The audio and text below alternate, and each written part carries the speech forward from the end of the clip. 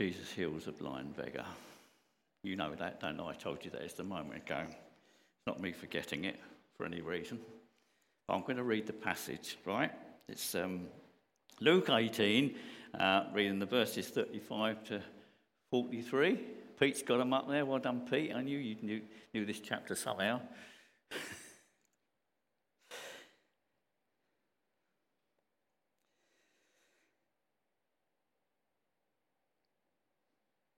As Jesus drew near Jericho, a blind man was sitting by the roadside begging. And hearing a crowd going by, he inquired what this meant.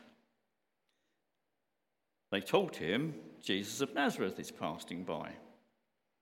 And he cried out, Jesus, Son of David, have mercy on me. And those who were in the front rebuked him, telling him to be silent. Or as in Mark, I think it says, they charged him not to say another word. You just be quiet.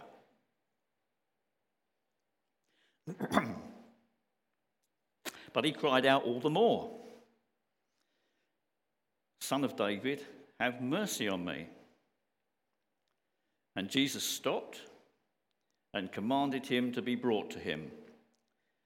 And when he came near, he asked him, what do you want me to do for you? He said, Lord, let me recover my sight. And Jesus said to him, recover your sight. Your faith has made you well. And immediately he recovered his sight and followed him, glorifying God. And all the people, when they saw it, gave praise to God. Oh, yes, amen. God's in the healing business.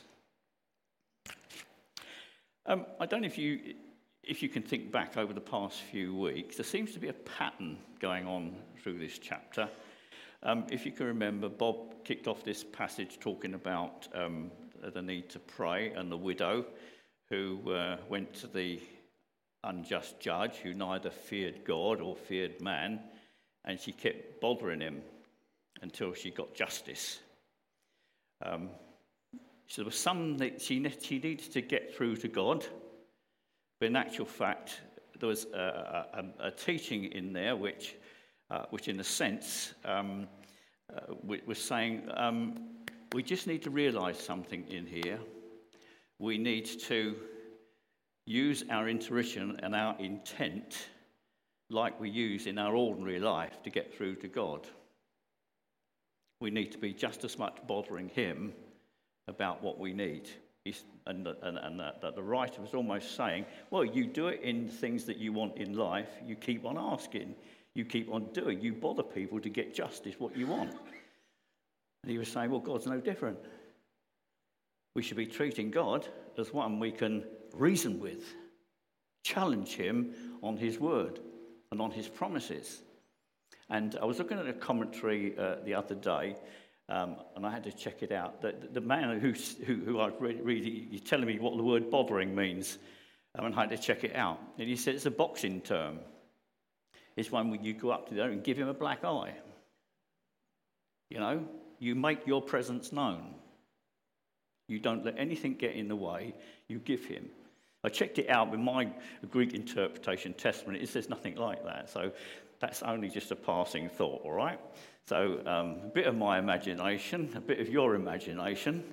But I think there's a point there. We're afraid of God sometimes. Why is that? We think he's so far away from us, and yet he's right near with us. And he wants us to be real with him when we're about issues that matter. The story is really saying he can do more than just giving you justice. He can do the whole thing.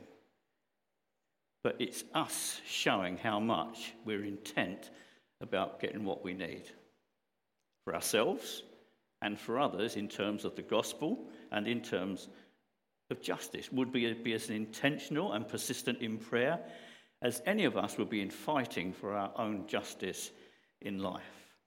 Then we went to the other story, attitudes in our own hearts can be a bit of a nuisance and a hindrance and effectively preventing getting answers. We had the story about the scribe and the tax collector. And the other one man is just quite interested because the text is lovely. He said he prayed with himself. And I thought, well, that's you don't need to say anything more. And yet the other man, he prayed. He said, have mercy on me, Lord. And what the writer was saying, he's the one that got through to God. Attitudes in our own hearts can be a bit of a nuisance and a hindrance and effectively preventing our getting answers. Other people, even disciples, stop up the way for others to freely come to Jesus, thus to God. We had the incident about parents bringing their children to Jesus, and the disciples got in the way.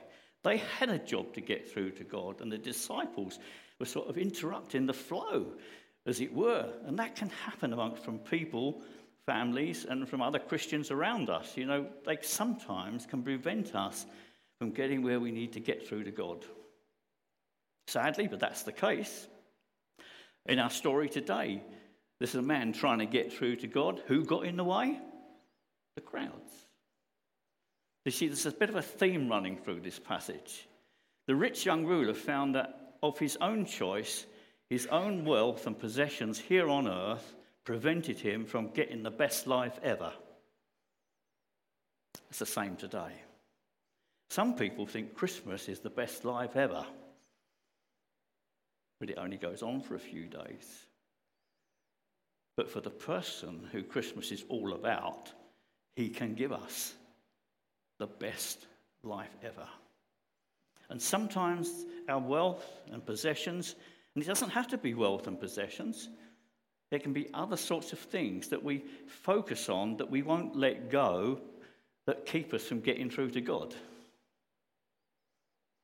And so from that rich young ruler, that of his own choice, his own wealth and possessions here on earth prevented him from getting the best life ever.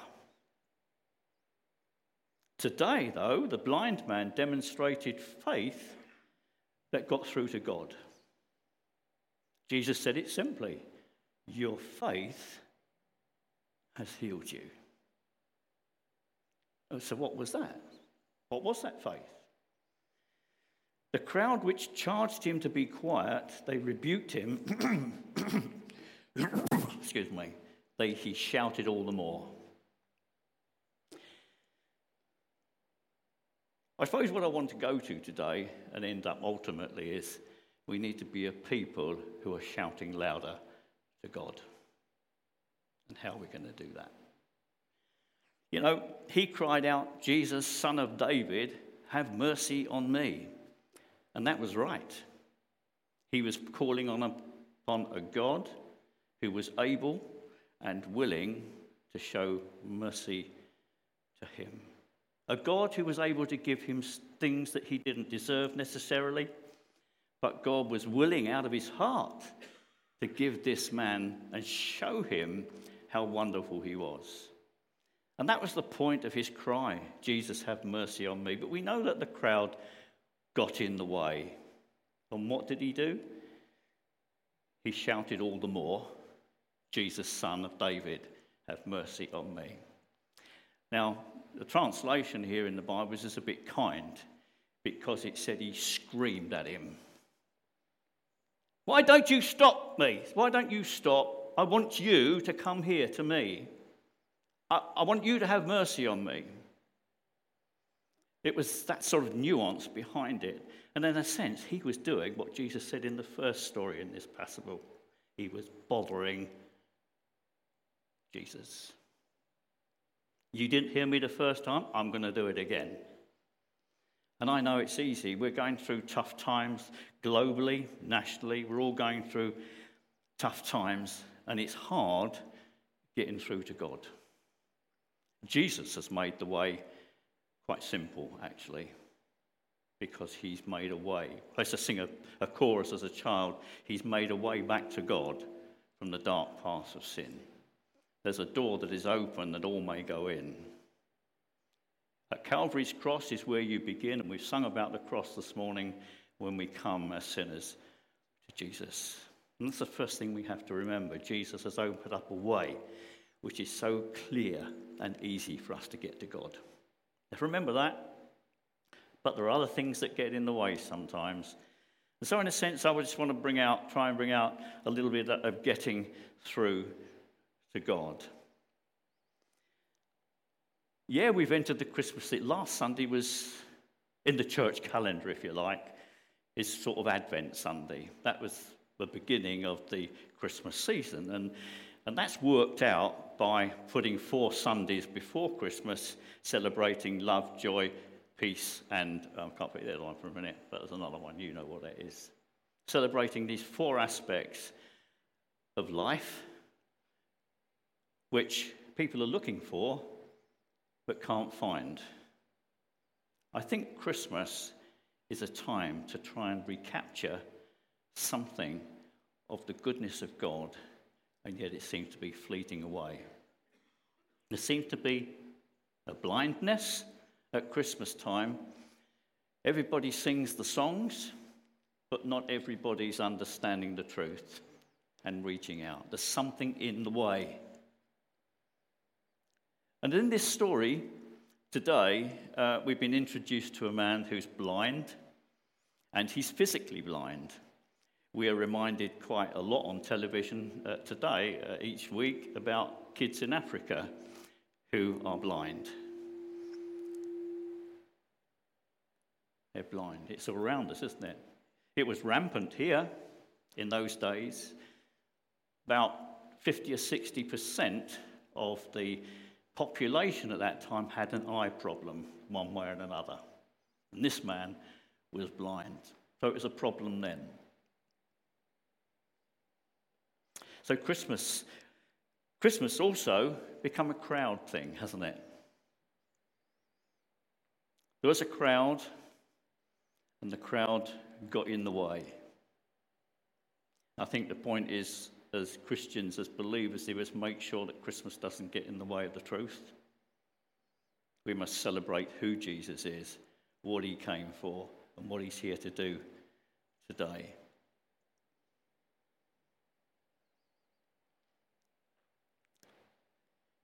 Of the estimated 8 billion global population, around 5 billion people watched or tuned into Queen Elizabeth's funeral. About 5 billion are connecting in some way into World Cup final this week. About 5 billion people are connecting into Christmas celebration one way or another. People who don't believe in Christmas, but they have a good party, they have a good time, and celebrate it some way or another without reason to do so. There's a crowd. There's about 2.3 billion people, it is estimated, who celebrate Christmas as an act of faith and truth. Just under half that amount. Our story begins with a crowd. Jesus was going through Jericho onto Jerusalem. And just to say here, Jesus is on a journey here, and he's going to the place where he's going to be crucified. He's going to be spit upon. He's going to be rejected by the people around him. And nothing's going to stop him from that journey in going there. We know that because it's happened. Jesus came and he gave his life for us. He never stopped on that journey. And if something stops him here, in the story we read that Jesus stopped.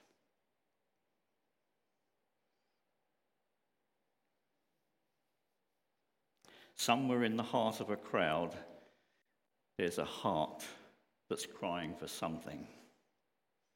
Somewhere in the heart of a crowd, there's someone crying for something. That was happening in our story this morning. One man in the crowd wanted his sight back. He wanted mercy from God. He wanted to be noticed as the crowd went by. You can say that's an impossible situation. But it wasn't impossible. we read the rich young ruler, when he turned away from Jesus, the disciples said, who then can be saved? And it went on to say, nothing is impossible with God. Nothing is impossible with God. And this blind man made it possible because he shouted a bit louder. He shouted a bit louder. So somewhere in the heart of a crowd, there's a heart that's crying for something. Look around the room this morning. Not a crowd, but it's a lot of people. And somewhere in this room this morning, there's a heart that's crying for something. What are you crying for? What's your heart's cry for?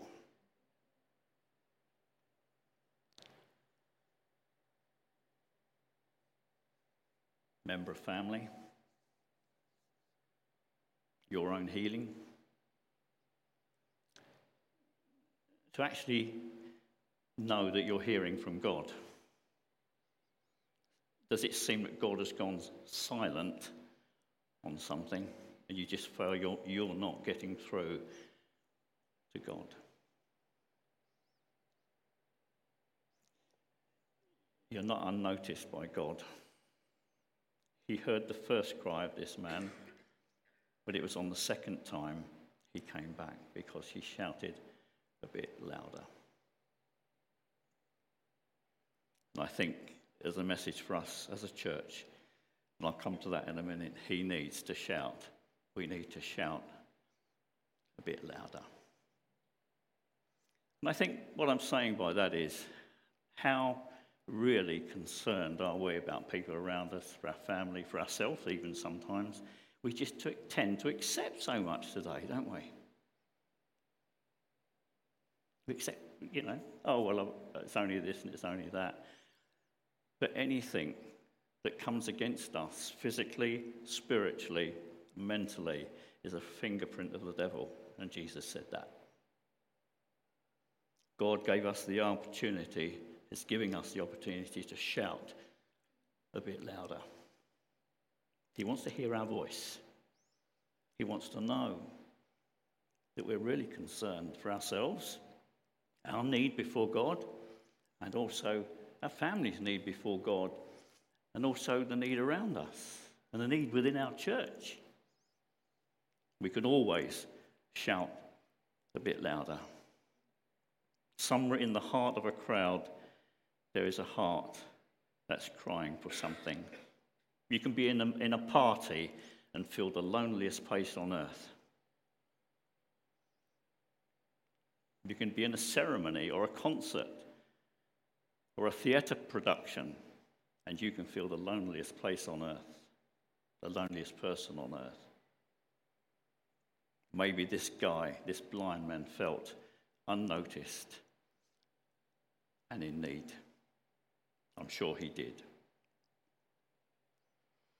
It's in Jericho. There was a crowd, and it's in Jericho, but we've got history repeating itself here.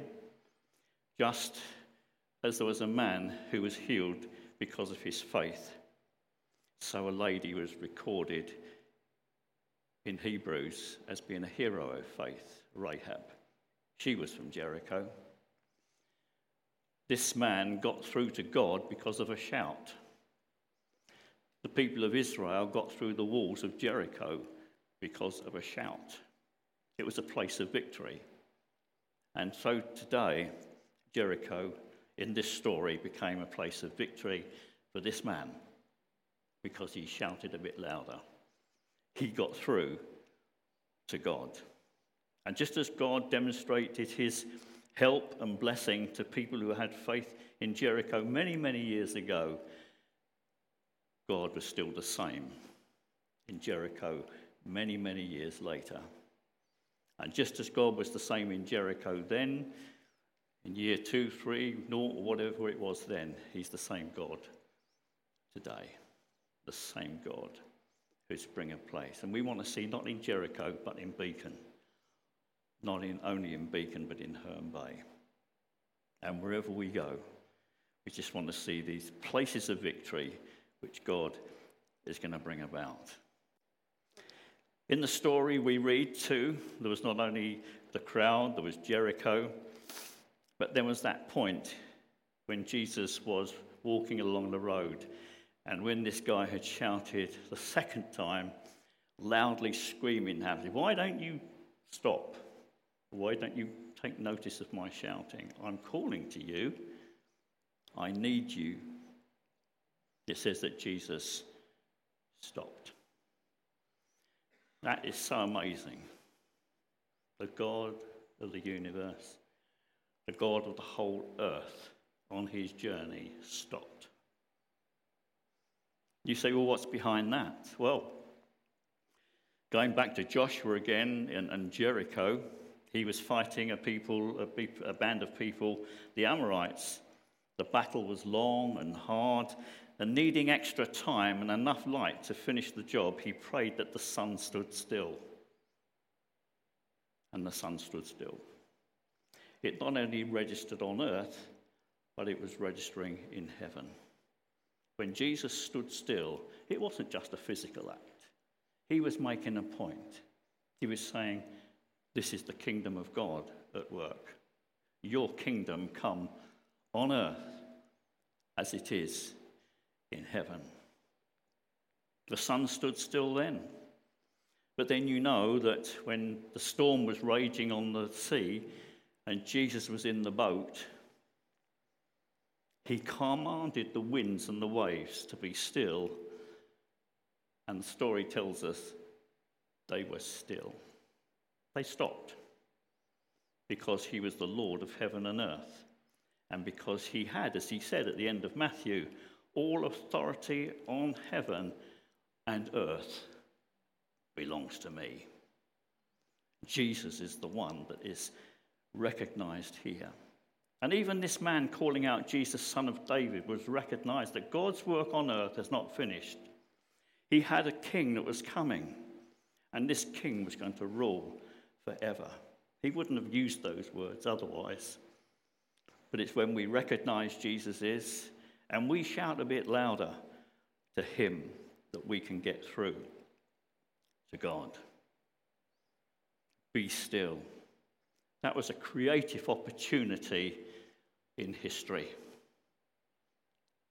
A creative opportunity in history. One man was brought in to the presence of God, the power of God, the majesty of God in Jesus. You want to connect with God today like that? Do you want to know the God of the universe? Do you want to know the God of power, the Lord of life, the Lord God of forgiveness, as we prayed this morning, the one who can release to us the power of his Holy Spirit to manifest his works in the earth? He called, he shouted a little bit louder.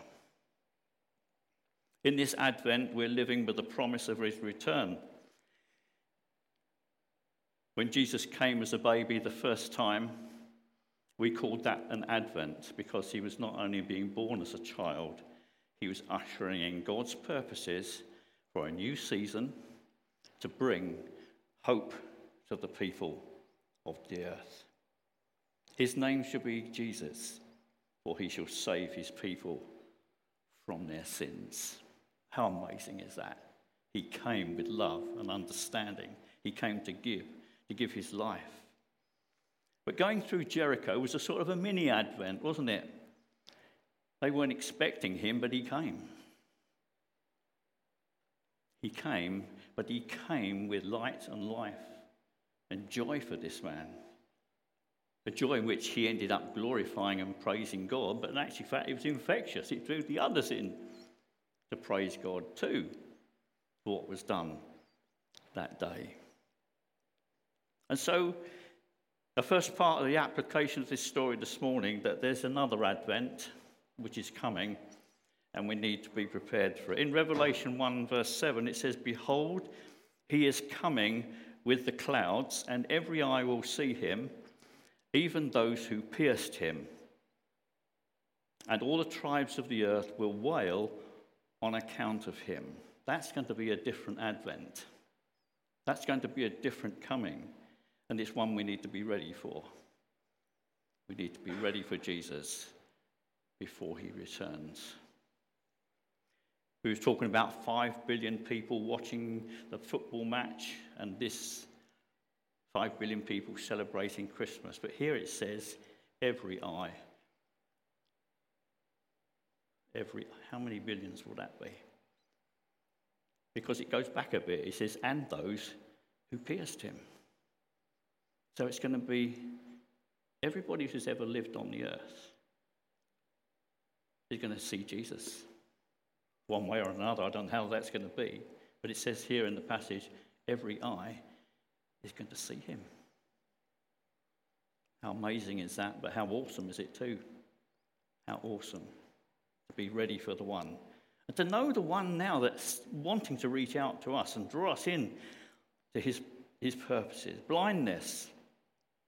The second thing about the application is the spiritual blindness. This man was physically blind, but in actual fact, the story is about someone who's physically blind and spiritually blind too, in some ways. Although he didn't seem to be blind, because when Jesus said, your faith has made you well, the word well is the word sozo.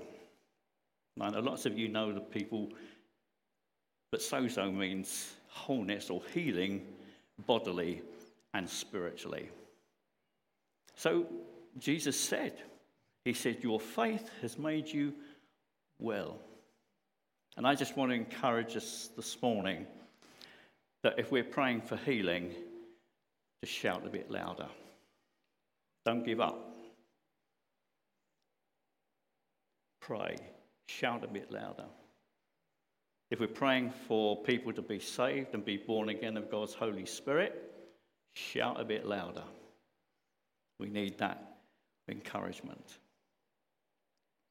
How can we shout a bit louder? And I'm going to throw down a couple of things before we finish. If you're a husband and wife here and you're not praying together, start praying together. You'll be shouting a bit louder. If you're someone who hasn't actually thought about having a time of prayer and meditation and personal time with God, start doing it. You'll be shouting a bit louder. If there's time you're spending watching television when actually you could be praying, shout a bit louder. If you feel challenged about fasting, when Jesus was talking to his disciples and they asked why the demons wouldn't come out when they prayed for people, he said, well, these things only come out by prayer and fasting. So if we want to see more power, maybe a bit of fasting, that's shouting a bit louder. That's another way we can shout a bit louder. And there are other ways too. Ways that can challenge us personally, if it's possible, to take another step forward in prayer, then let's do it. Let's shout a bit louder. It was Bob who started off this passage, and he gave us some practical examples of how we could learn and understand how to pray.